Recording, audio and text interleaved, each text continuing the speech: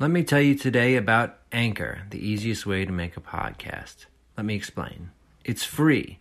There are creation tools that allow you to record and edit your podcast right from your phone or computer, or you can record it on another device or platform and transfer it to Anchor. It will distribute your podcast for you through Apple Podcasts or Spotify, and you can make money from your podcast with no minimum listenership. It's everything you need to make a podcast right in one place. Download the free Anchor app or go to anchor.fm to get started.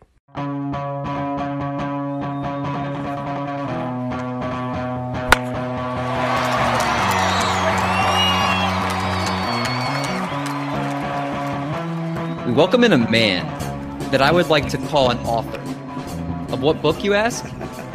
That may be the Bob Carpenter Baseball Scorebook. Many know this cool cat for calling games of the Washington Nationals, but he's been a Major League Baseball play-by-play announcer for more than 30 years, calling games for the Rangers, Mets, Twins, Cardinals, and ESPN. This man was inducted to the Oklahoma Association of Broadcasters Hall of Fame and has accumulated multiple awards and honors, but gives us the honor of hearing "See You Later." We welcome in Bob Carpenter. How's it going, Bob? Thanks, David. Probably the best podcast or live introduction I've had lately, so thanks for that, Eric. Good to be with you. And it's funny, we were promoting my scorebook one time. I was with the Cardinals, and I was going to do a scorebook signing at the team store like that weekend, and we were promoting it on one of the games. And Joe Buck was on radio, and I heard that Joe said, you got to read this book. You'll really love the ending. So along with your comments, that kind of reminded me of what Joe said probably 20-some years ago. Well, I want to actually dive right in with that scorebook, actually, because it's very famous, and you talk about it on the broadcast a lot. Can you tell us, as you showed us, I love it. Can you talk to us a little bit about your scorebook and how you got started with the idea and all that?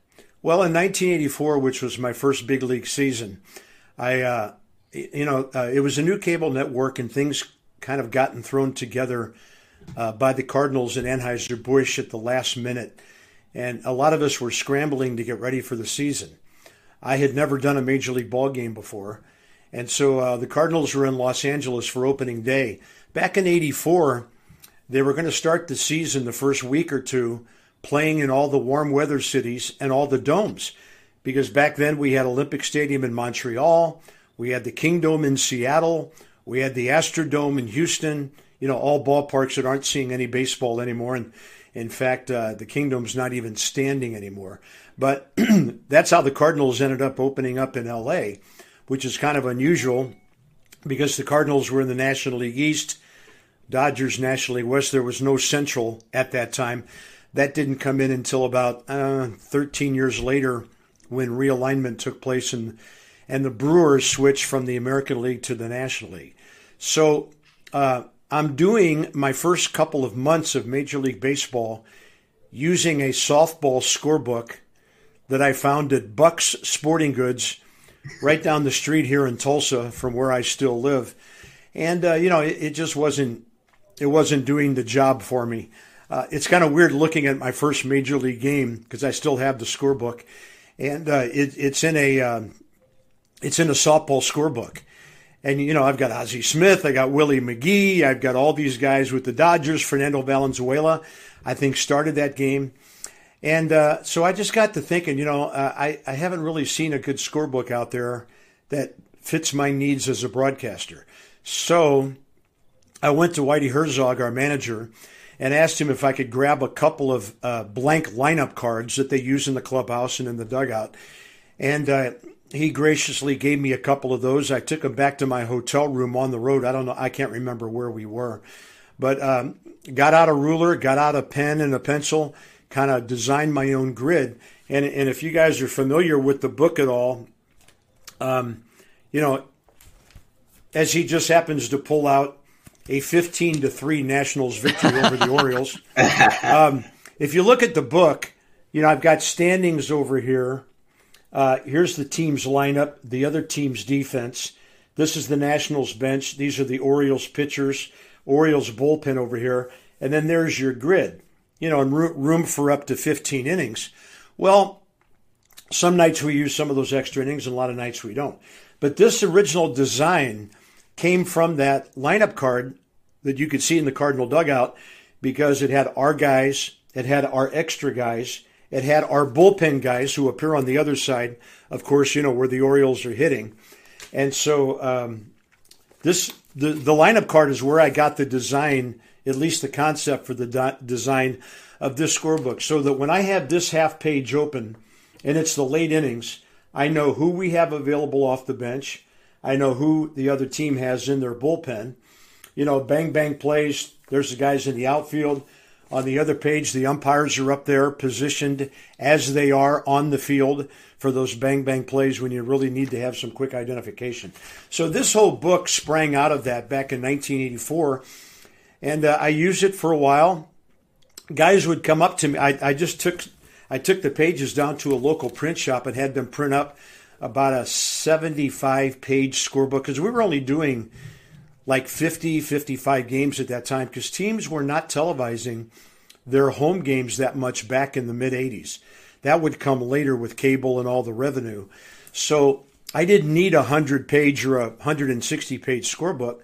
So guys would come up and say, "Hey, where'd you get that book?" And I said, "Well, I designed it myself."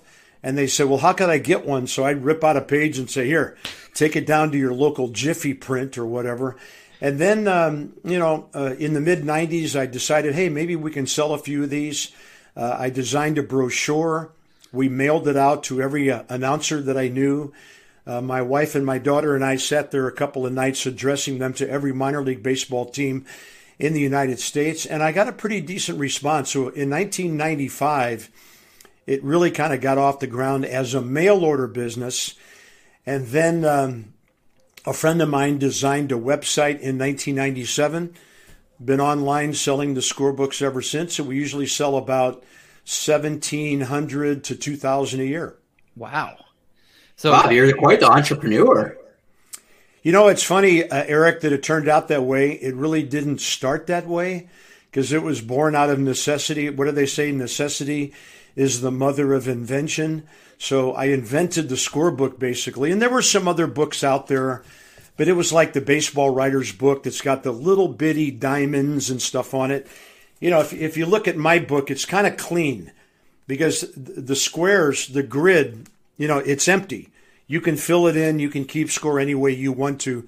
There's no set, way to do that. I do have a inside the front cover, I do have a key, to how to score baseball games. So that's, pretty informative, and that's in there. So, it started as a necessity for my job, turned out to be something that would have me meeting fans from all over the world, literally. I've sent scorebooks. I sent one to Israel a couple of weeks ago. I've sent dozens, maybe a couple hundred to Canada, England, Europe, South America, Central America, Puerto Rico, Honolulu, Alaska. The scorebook's been all over the world. It has visited far more places than I have. Bob, I think it's awesome with the scorebook, and I'm curious, do you do it during the games, correct, when you're calling them? Oh, yeah, you got to keep score when you're calling a game.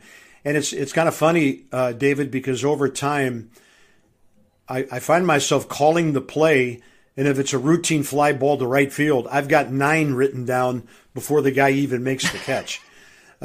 Some plays you can do that, routine plays, 6-3, 1-3, ground ball to the second baseman, 4-3, stuff like that. But yeah, there's no way to really call baseball unless you're keeping a pretty good, intricate log on the ball game and what's going on. Now, does FP, your partner, does he do the scorebook as well, or does he kind of look at yours while you guys are doing the broadcast together? No, he's got his own. I think everybody, at least at the major league level that I've seen, they have their own way of keeping score. FP's got some cards that I think he got from Dwayne Kuiper and Mike Krukow when he was in San Francisco. So he has his own printed up. He puts a curly W on there for the Nats. And I don't think I've gone to any big league booth and not seen the play-by-play person or the analyst both keeping score. That's interesting. I am curious. So Bob, go ahead. I was going to say, the scorebook is kind of your trademark, but you also have some trademark sayings. The see you later and so long for just a while. Are having trademarks important to being distinguishable in this industry?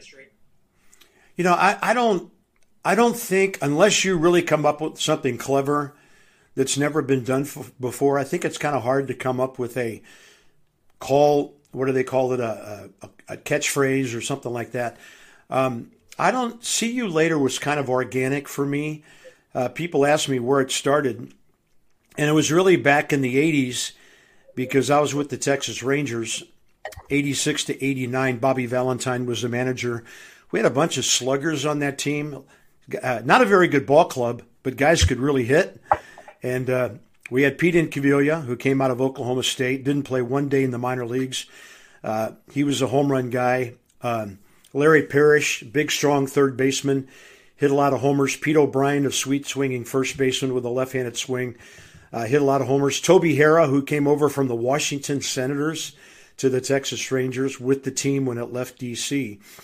How ironic that I would call their games and end up in D.C. eventually. Oddibe McDowell, who was in the outfield, he hit a kid out of Arizona State who played in the same outfield with Barry Bonds, by the way, and he hit a lot of home runs. It was a home run hitting team, and they were hitting a lot of home runs, and I just kind of came up with this see you later thing, and that's kind of the way I called it for those 4 years and then into the 90s. And then when I went back to the Cardinals in 95, pretty much the same. Didn't use that call on every home run. And then when Mark McGwire showed up at the trading deadline in 1997, I was finding that my home run call was way too short for the way he was hitting home runs because they were in the air forever. Balloon balls, moon shots, whatever you want to call them. And so that's when I took the see you later and kind of made it see you later, kind of trying to time when the ball was actually going to come down off of Mark's bat. And so that goes back, 22, 23 years.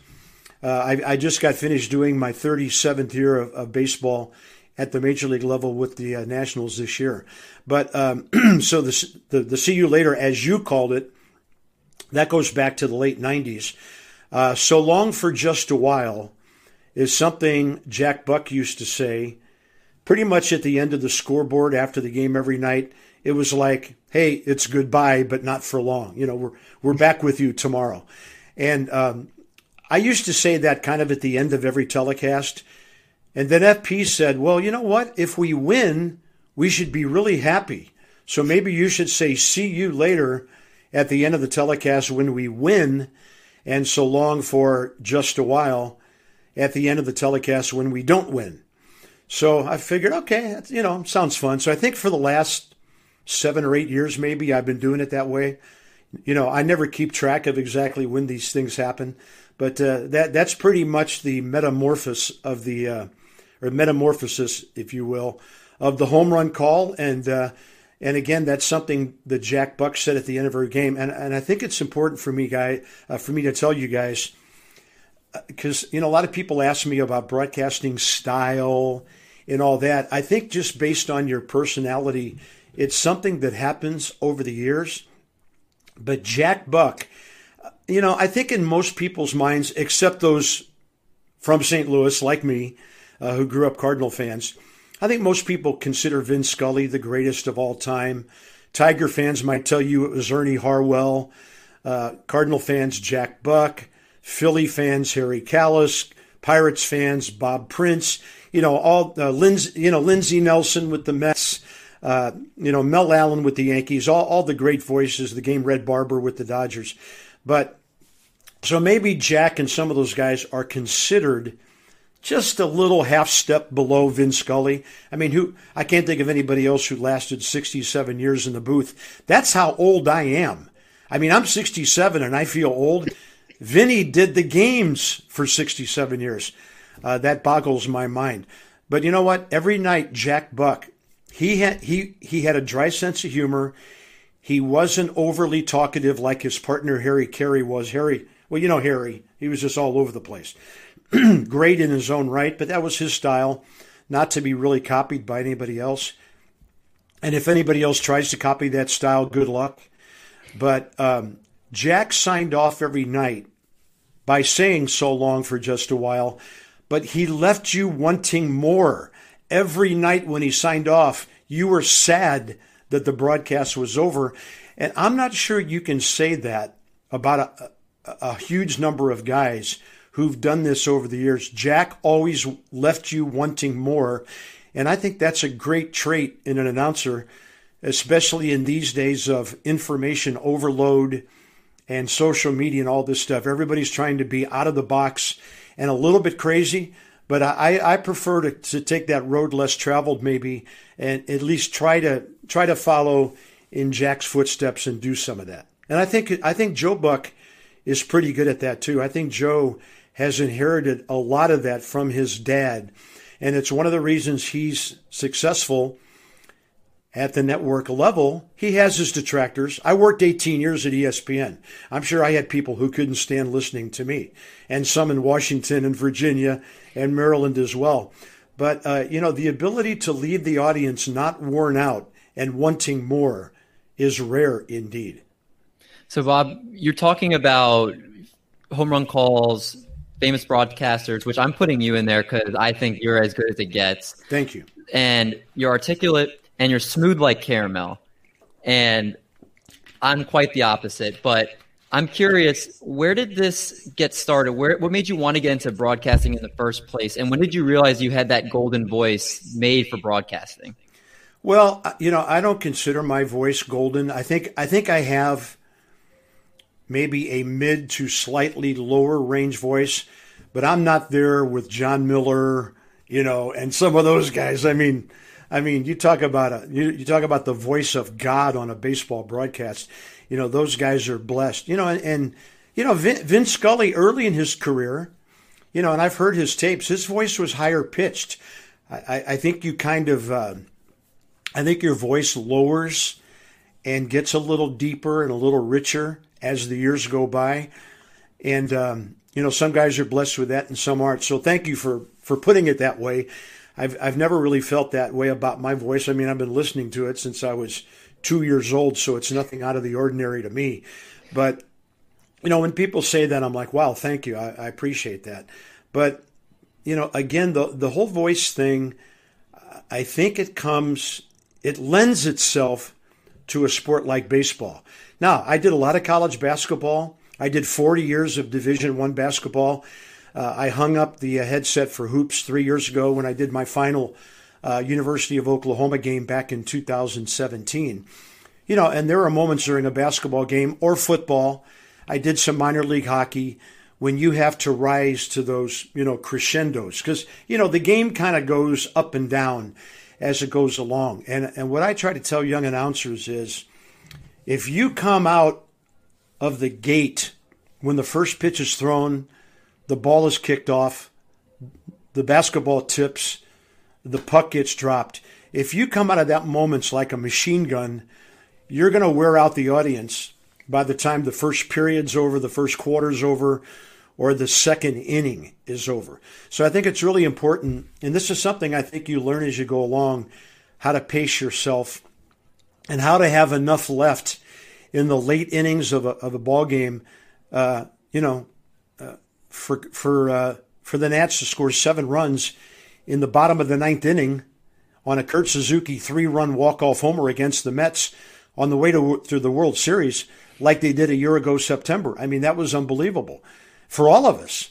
And if you don't have anything left by the 9th inning because you've worn everybody out and you've worn yourself out, that's a problem. Because I remember early in my career when I first started doing loud college basketball games in visiting arenas where you might be sitting in front of the other team's band or their student section, it was tough. I was hoarse somewhere in the second half, and I was totally worn out by the end of those games. And I think you kind of learn how to pace yourself, how to develop a style, and how to keep your cool during the big moments, but get excited and not totally lose your mind like I still hear some guys do these days. Bob, you've called a variety of sports, and especially baseball for a while, you've probably seen some crazy things, but you've also called 6 no-hitters. At what point do you start getting the feeling of, wow, this could actually happen? I don't think you ever get a feeling that it's actually going to happen until maybe the 9th inning, because there are so many things that can go wrong. And it's funny because my last year with the Texas Rangers, 1989, was Nolan Ryan's first year with the Rangers. He had a no-hitter going in Toronto one day at Old Exhibition Stadium. It was either 1 out or 2 outs in the 8th inning. And this little switch-hitting infielder named Nelson Liriano came up. And I think I said to my partner, Steve Busby, who was a really good Major League pitcher in his time, I said, Buzz, these are the kind of hitters that are tough to get out when you're trying to do something special, because you're really not supposed to mention the term no-hitter. That's considered a jinx. So I didn't want to say, when you're throwing a no-hitter, this is the kind of guy you don't want to face. You have to find other ways to word that. And I'll be darned if that little guy didn't line a double into the right field corner. And or else I would have had a Nolan Ryan no-hitter. And then one year in St. Louis, Michael Wacha of the Cardinals had the Nationals no-hit with 2 outs in the 9th inning, and Ryan Zimmerman hit a little chopper back to the mound. Wacha reached up for it. It hit off the tip of his glove, and Ryan Zimmerman beat it out. So of all the no-hitters I've called, 2 by Max Scherzer, 1 by Jordan Zimmerman, 1 by Bud Smith of the Cardinals, 1 by Jose Jimenez of the Cardinals. Those were all by the teams that I was affiliated with. I never had to call an opposing no-hitter, but the first one I ever called, which has an asterisk next to it, was a 5-inning perfect game by David Palmer of the Montreal Expos at St. Louis, my first year in 1994. The game got rained out after 5 innings, and they never could restart it. So that's the only time the opposing pitcher did it to my team. The other 5 were 2 Cardinals and 3 Nationals. So that's been pretty cool to be a part of all of that. Yeah, I remember the call you had when I believe it was Steven Souza when he caught that ball. Steven Souza Jr.'s catch on the Jordan Zimmerman no-hitter. The last play of the ball game, the last play of the season, and guys, I don't know if you realize this. Every time we do a flashback on the air and I look back at that game, I look at my scorebook and I just can't believe it, because it was the last day of September, the last day of the season. The Nats were not in the race, and the only 2 guys that were on the field who started the game were Jordan Zimmerman and Wilson Ramos, the catcher. The other 7 positions had all been substituted for. And that was crazy to think that Steven Souza Jr., who was at that time a rookie, would be in left field. I thought it was a double right off the bat. Christian Yelich hit that ball, by the way.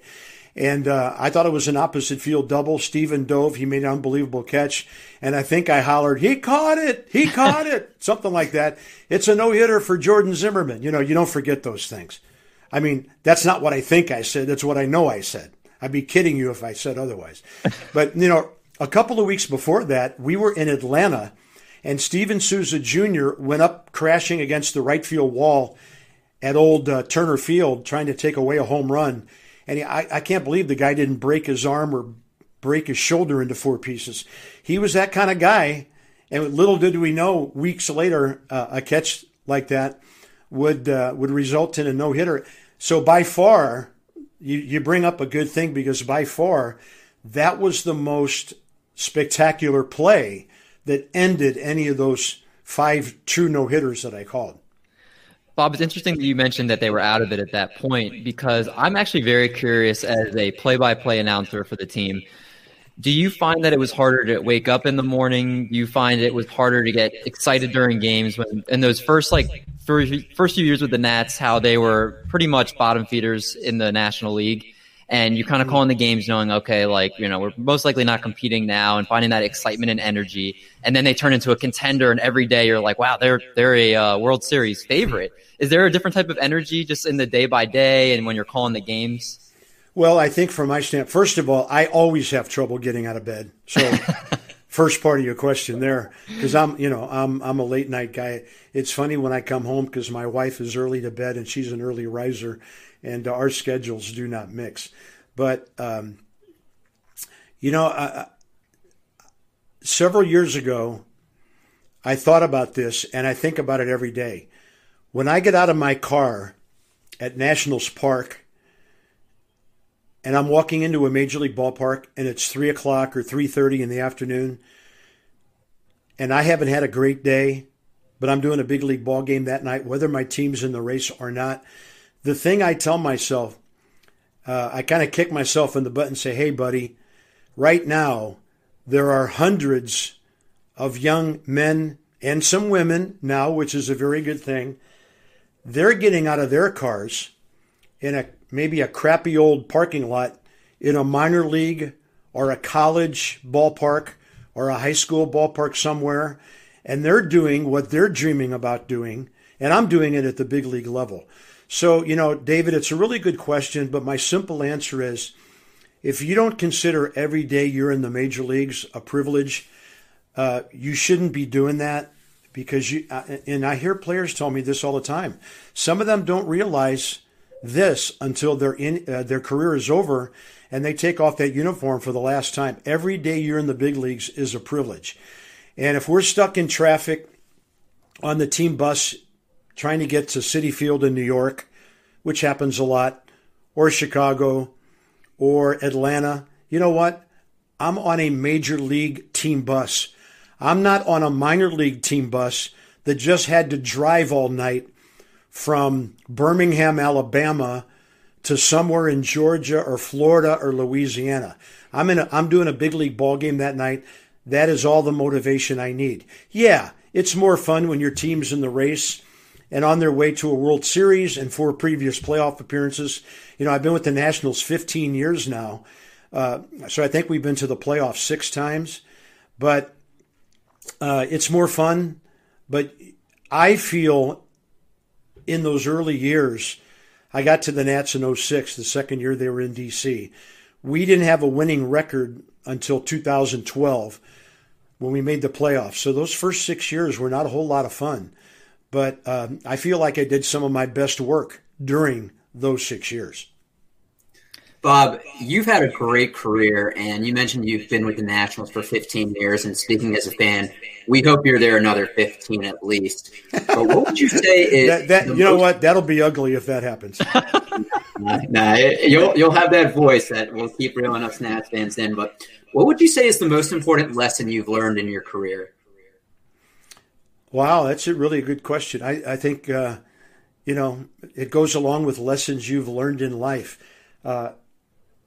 When I was a young backup weekend sports anchor guy here in Tulsa, because I've been here for 44 years now. I moved here in 1976 to do minor league baseball on the radio with the old Tulsa Oilers, who were at that time the Cardinals AAA ball club. Gary Templeton was the shortstop, later traded for Ozzie Smith by Whitey Herzog. Kenny Boyer, one of my boyhood Cardinal heroes, was the manager. So, this thing goes back a long time. I think the lesson that I've learned over the years is really be nice to everybody. There are people who are easier to be nice to than others, if you know what I mean. You've all run across those people in life and in your job and in your career.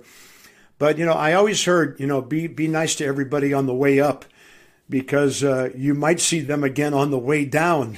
And, and I've had my share of people who, in my opinion, have done dishonest and wrong things to me during my career. You know what? I don't look at my success as revenge or, hey, I showed you, buddy. I just try not to dwell on them or the things that they did or the things that I may or may not feel about them. I kind of toss those things aside.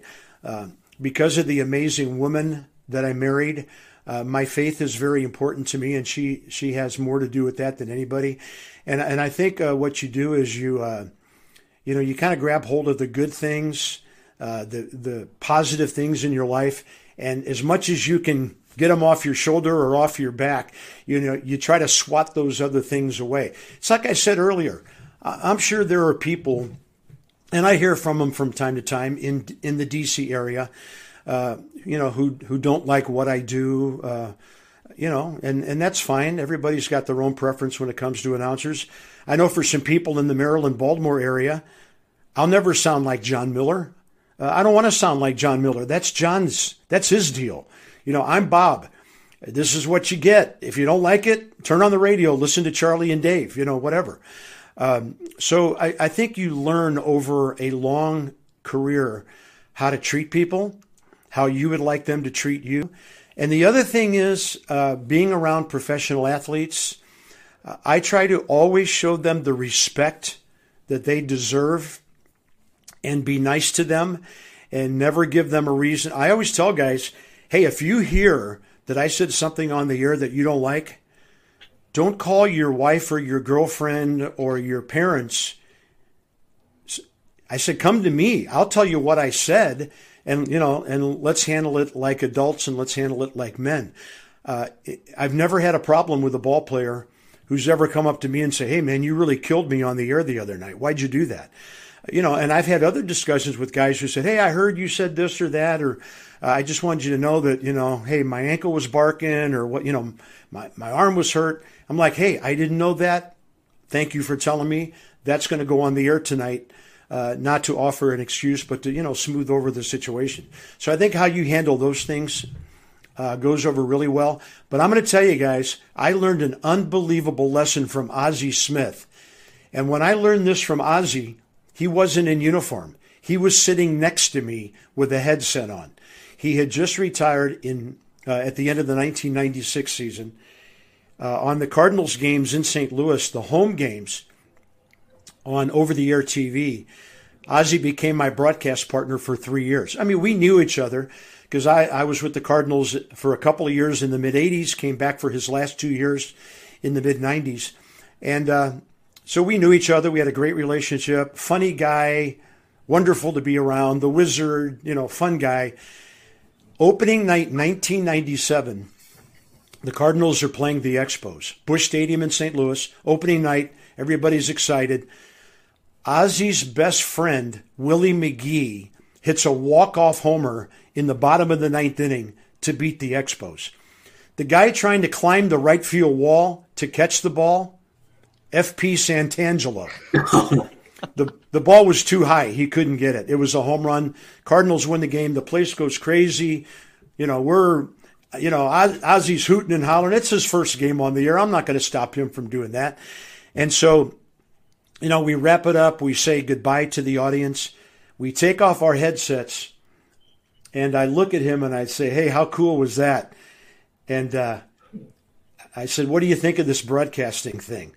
And Ozzie looked at me. He said something I will never forget. He said, partner, the game sure looks easy from up here.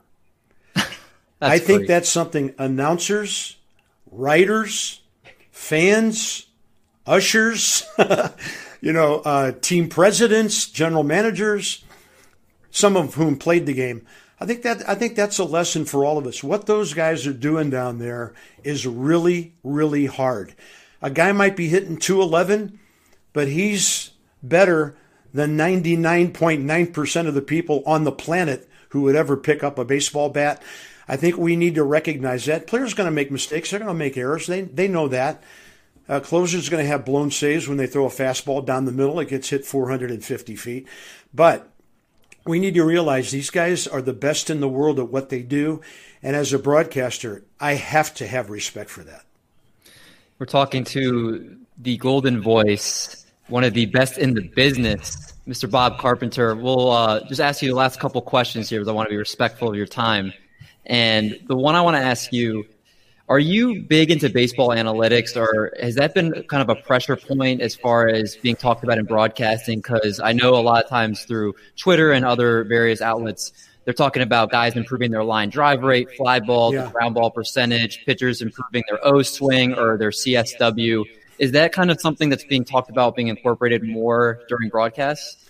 Yeah, well, it's a good question, David, and I think it has to be incorporated because that's the way the game's heading. It doesn't mean I like all of it, and FP does a good job of talking about the human factor, what's in here as well as what's up here for a player. Not always things you can measure with stats. So I find myself getting more into analytics. Being on TV, fortunately for me, and FP is a talkative analyst.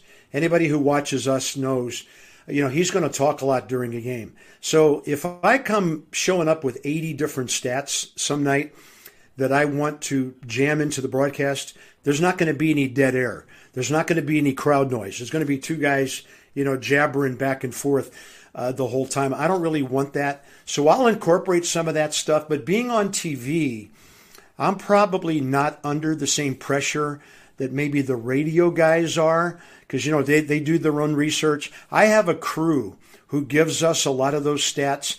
And, we talk about it during the game, and they show them to us. And every night, let's say we have a 7 o'clock game at 5:45, we have a production meeting. FP and I are in the booth with our headsets on. It's a time when nobody can bother us. We need to shut the door. Nobody gets in the booth. And we're hooked up with our guys in the truck and our ladies in the truck. They're showing us the stats and different analytical things that are going to be on the game and during the telecast. So I think the answer is, oh yeah, we're going to embrace those things. We're not going to go as crazy as the actual analytics people are, because that's what they do for a living. And we need to recognize they're trying to help our ball club win games. But at the same time, every time I see a ground ball that goes where the second baseman's been standing for 170 years and now he's not there, it just looks bad. And we have to make sure that we balance that with the number of outs that are taken away by that second baseman, maybe being on the other side of second base for a right-handed batter, or in short right field for a left-handed batter, because there are hits that get taken away. I don't know what the balance is. I would think you're taking away more hits than you're giving up, or else the shifts would have been gone by now. So, all of those things get incorporated. And I think as a play-by-play guy, I have to pay attention. I have to be aware of certain things. I have to be armed with some of those numbers. But I'm never going to let analytical numbers and statistics get in the way of the beauty of me calling the game when the ball's in play. Outfielders are running to the gaps. Base runners are running all over the place. To me, that's the essence of play-by-play. You can talk about guys who tell stories and they're funny and they chat really well between pitches and all that. But to me, and maybe I'm old school at the age of 67 with 37 years in the big leagues, but to me, the essence of great play-by-play is what you say when that ball has been put in play until the end of that play. And to me, that's what makes a good play-by-play announcer. I love that. And then you definitely are the essence of that. And, I'm big into analytics, but I enjoy hearing the purity of the stuff that you bring to the broadcast, and I can do all that other stuff on my own. I just like turning it on, listening to you and FP talk, and just kind of digesting the game that way. So I think it's the way you laid it out is exactly how it should be. Hey, a 2-1 game or a 1-0 game can be just as fun as 10-9 or 7-5. So thanks for that. No, of course.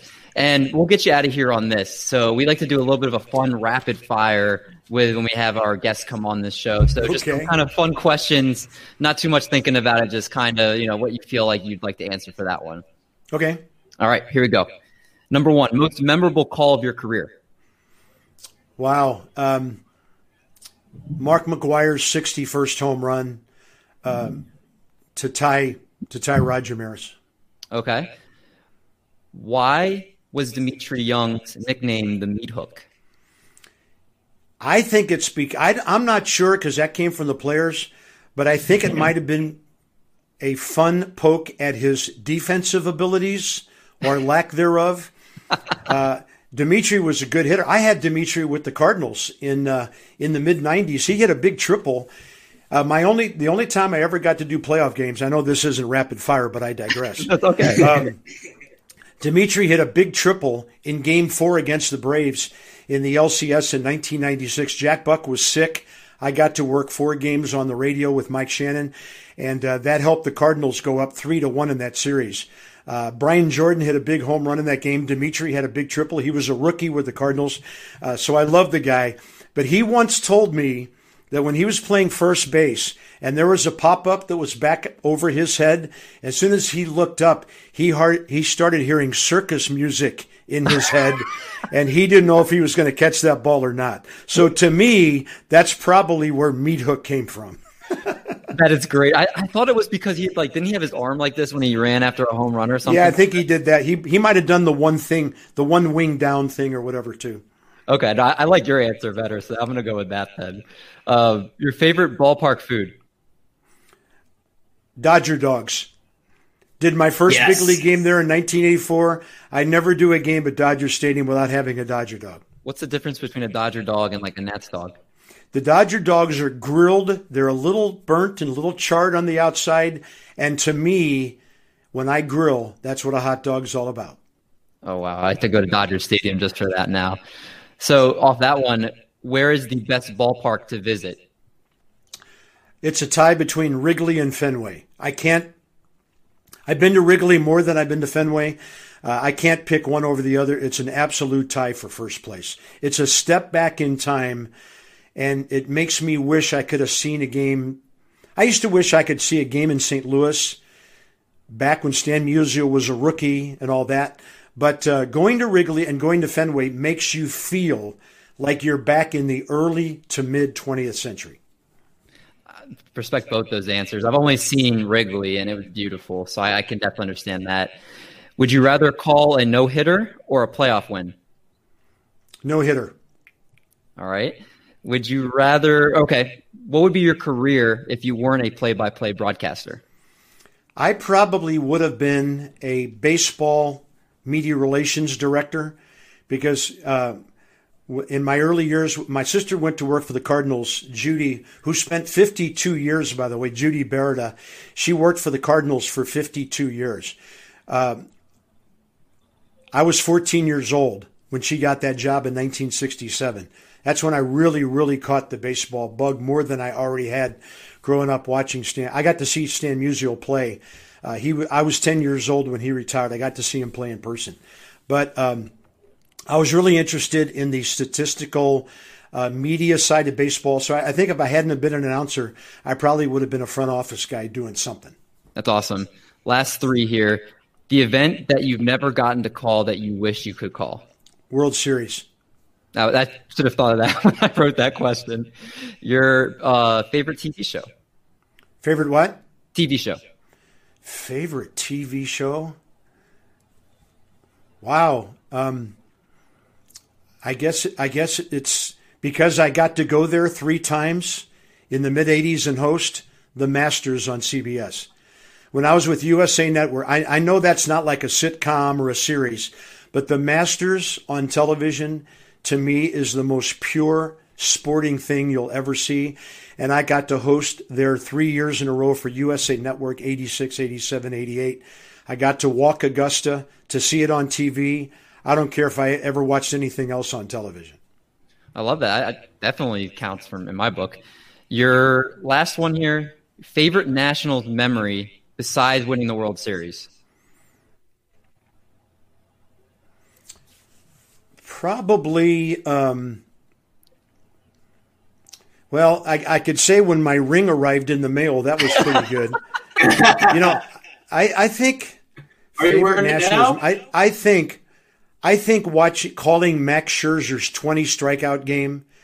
He already had 2 no-hitters, and we talked about the Zimmerman no-hitter, but the sheer joy and Steven Strasburg's 14 strikeout major league debut was way up there. That would be 1A, but Max's 20 strikeouts would be number 1 against his old team, the Tigers.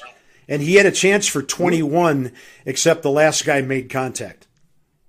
That's true. That's a great answer. We were answer. at that Strasburg game, and I remember how electric that stadium was. I mean, everybody thought he was going to be the next big thing. He's got a great career, World Series MVP, but I'll never when forget that Steven's night. been healthy, he's been amazing. I mean, he's a monster of a man. And I remember at one point during that game saying, he can't be this good. I mean, that was only 7 innings, guys, with those 14 strikeouts. He gave up a couple of hits. He gave up a homer, but the Nats won the game. But see, we hadn't been to the playoffs. That was 2010. That was the first time we ever had a playoff atmosphere at Nationals Park. That's true. I remember the people were waving towels, and every 2-strike count, everybody was going nuts. I mean, it was Rob Dibble was on the call with me. FP would come along the next year. So that was Dibble and myself with Debbie Taylor, and that was a thrilling night at the ballpark. For sure.